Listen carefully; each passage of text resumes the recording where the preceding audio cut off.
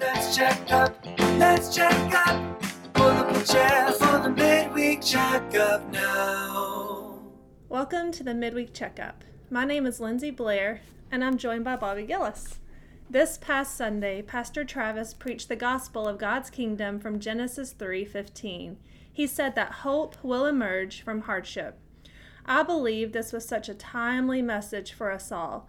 It's been a challenging couple of years for most people, full of pain, hardship, and trials. I'm so thankful for the promise that we have that God is using every bit of our suffering to fashion us into His image, and that our suffering is only temporary. Bobby, before we recap the sermon, did you have any general thoughts? Travis challenged us to become a people who tell each other when we see evidence of the Spirit's changing work in their lives.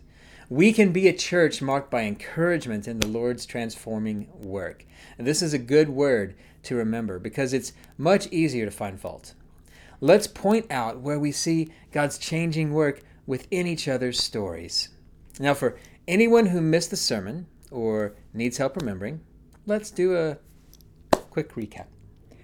Pastor Travis said that the first hint that hope will emerge from hardship is that God promises the certainty of our hardship.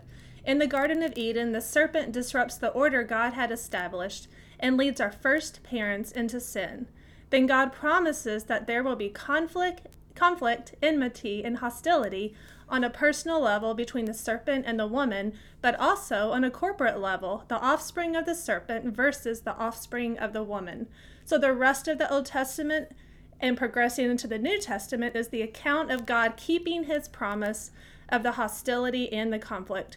And Jesus Himself promised us, in this world you will have trouble. There are children of God at a corporate level and children of the serpent at a corporate level, and there will always be conflict between them in this life. Next, we learned that hope will emerge because God will transform the root of our hardship. God promises to work in the heart of Eve and the hearts of her offspring so that they will be opposed to the works of the devil.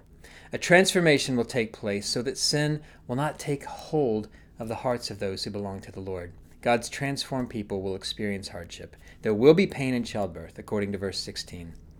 The ground will be cursed, according to verse 17.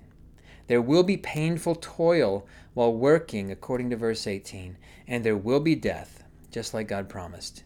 But in spite of all that, God is going to get to the root of the problem.